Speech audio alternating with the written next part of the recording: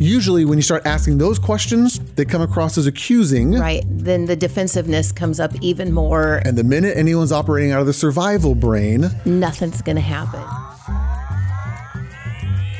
Welcome to the Secure Marriage Podcast, where we believe it's possible to fight less, feel understood, and enjoy a deeper connection with your spouse. We're your hosts, Paul and Shannon Elmore, and on today's episode, what to do when your spouse refuses to be honest. Okay, finally got it. Oh my goodness. Let's go. Here's the question we have for today. What do you do with a spouse who lies, blames, or denies there's an issue when there's a great big honking huge issue? How do you engage with someone who won't engage? Yeah. Or even worse, engages by changing the rules, lying about it, not being honest about it, right, deferring, blaming, shifting, all this other stuff. Can you even do anything with someone who does that? Oh, that's a good question. Yeah. I have an answer. I have a thought around this. Well, I would hope so. You usually do when I don't have one. Yes. Do you want me to start or do you want to jump in? No, you go ahead. Okay. Think about it this way. If you are getting into a boxing ring and you're going to have a boxing match, one of the things that is the most essential thing to have is an agreed upon set of rules. Yes. If one person is going to play by the Marquess of Queensberry's rules, no hitting below the belt, no taking the gloves off and going bare knuckles, no biting. If you play by the rules, if one person does that, and the other person says, I'm not playing by any rules, or even worse, I'm playing by different rules. The kickboxing rules. I'm playing by mixed martial arts. Yep. Kicking, swinging, biting, everything else is fair game. Can you have a fair fight? No. Not at all. Not at all. And so before you even try to have a fight, you have to deal with the issue of communication before you try to deal with the topic or the issue. Yes. The person who's writing this in is a husband. He would like to talk through some issues around fidelity, around contact with a ex-spouse or boyfriend or whatever it is. And that issue needs to absolutely be dealt with. But if his wife will not deal with it fairly, again, lies, Lying. denies, ignores, then you're never going to get an answer to the issue that you're trying to get discussed. And No. instead, the topic has to go, why can't I get a straight answer? Why are you avoiding this? Why are you blaming me? And usually when you start asking those questions, they come across as accusing. Right. Then the defensiveness comes up even more and it gets turned back around on Yep. them even worse. And she's operating out of her survival brain. Exactly. And the minute anyone's operating out of the survival brain, nothing's going to happen. it doesn't become very productive. No. And again, it's really frustrating because you want to get to the core issue, you want to get the topic resolved. But the chances are very little to none that you will get the topic resolved because you don't have an agreed upon method of dealing with the issue to get it resolved. Right. And So it sounds like he really wants to get this resolved.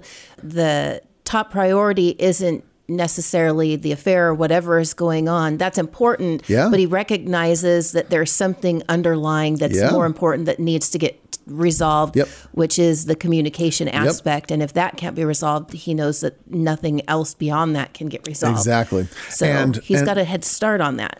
I wish that there was some, again, magic little 3-step pamphlet you can read, and magically your wife is now open and receptive to telling the truth and not lying or not denying, and it solves the problem in a kind of a magical thinking sort of way, but that does not exist. We deal in reality on this podcast. Instead, he can invite her to be aware of, hey, our communication stinks. We aren't getting anywhere. I am willing to sit down with somebody else, a third person outside of this who helps us communicate this. Would you be willing to? And if she says, no, I'm not willing to sit down with a third person, then are you willing to work it out with me? Are you willing to accept or be aware of the behaviors that you're doing, which are making this conversation hard? If she says no to that, then there's really nowhere else to go. If she can't talk about talking, she can't talk about the process of discussing this, and she can't talk about the issue, then you can't resolve anything. Right. And that's incredibly frustrating. And very painful. And we've sat with a lot of couples. We've heard a lot of stories where this is a situation where one person just refuses to deal with the dynamics in the relationship. And again, for whatever reason that it is, ego, fear, trauma history, personality. We're not going to worry about the why at the moment, but there is a hindrance to them being able to deal with the real issue at heart. Right. Even more so is this other person, the wife in this situation, apparently seems to be okay with keeping the husband in a state of disequilibration, off balance. He's not feeling loved. He's not feeling safe. He's not feeling cared for. He's not feeling communicated with. He's not feeling understood. And the wife isn't working really, really hard to try to change that. Right.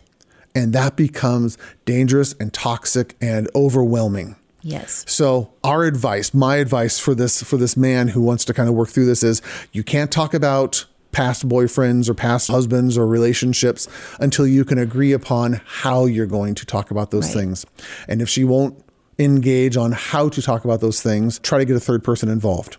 If she won't allow a third person to be involved, then you're going to have to simply ask the blunt question of, if we can't get this resolved, am I going to just live in the ambiguity and never have answers and accept the fact that she's not going to be taking care of me? She's not going to be willing to care for my heart. Can I live with that for how long?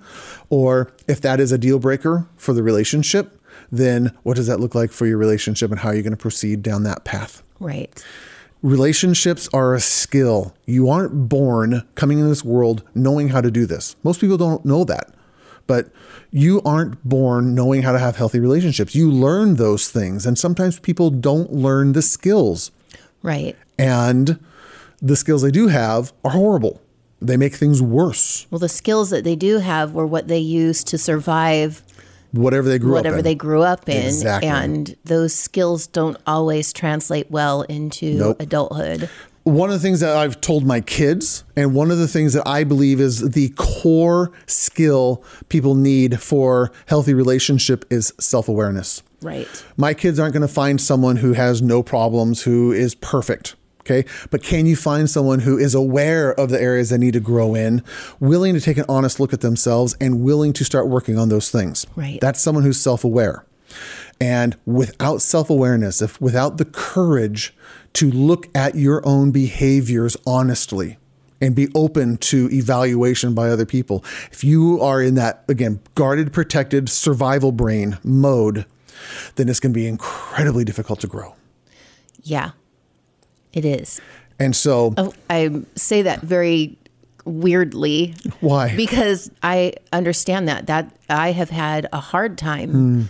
That's been something that I've had to work on, because for me, anytime it becomes self-aware and look at what needs to be changed or where you need to grow, doesn't come across as, hey, this is a growth opportunity. Nope. It comes across as criticism. It has been real difficult for me to be able to do that. Yeah. To approach that with an open mindset. Yes, exactly. You're in a guarded mindset. Yes. So my survival brain kicks on real quick if it has any hints or smatterings of criticism. Yep. And it's taking you a long time to learn that I might bring up something that you're doing wrong or bothersome for me, and I can still like you. Yes. That you are still loved unconditionally. That it doesn't devalue who I am. Nope.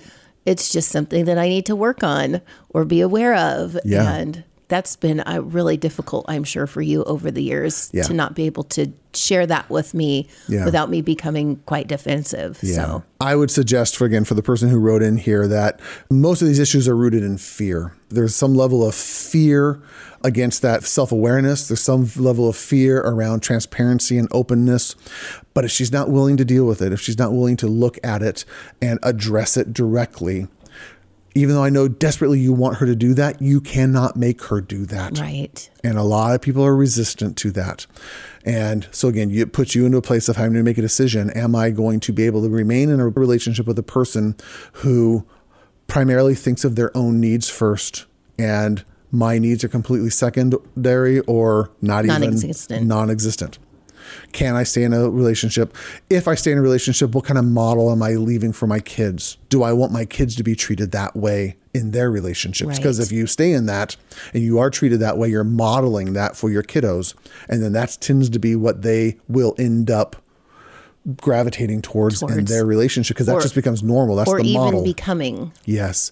And so there are long-term consequences and long-term ramification that you need to be aware of and be very intentional about how you make decisions. I'm not telling this person to give up on the marriage at all. No. There's very clear steps that can be taken, but those steps typically have to be taken together. Yep. And if his wife isn't willing to take those steps with him, then it's difficult to travel together. And my hearts go out to him. Yeah. And I would want him to hear, you are not alone in this. There are so many other people who have a spouse who just is avoidant and afraid and scared to look at these things.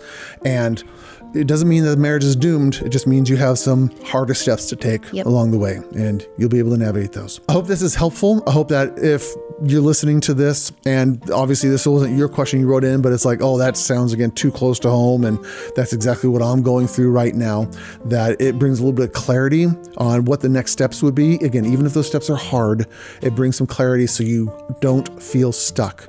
You know what the next step is you have to take, even if that's a hard or a challenging step. That's what we hope this podcast provides, is a little bit of direction and guidance. And apparently this isn't one of the warm, fuzzy episodes. But anyway, thank you for everyone for listening. It's nice to see you guys this week. We hope that you enjoy the rest of your week, and we will see you next time. Alrighty. Bye-bye. Bye-bye.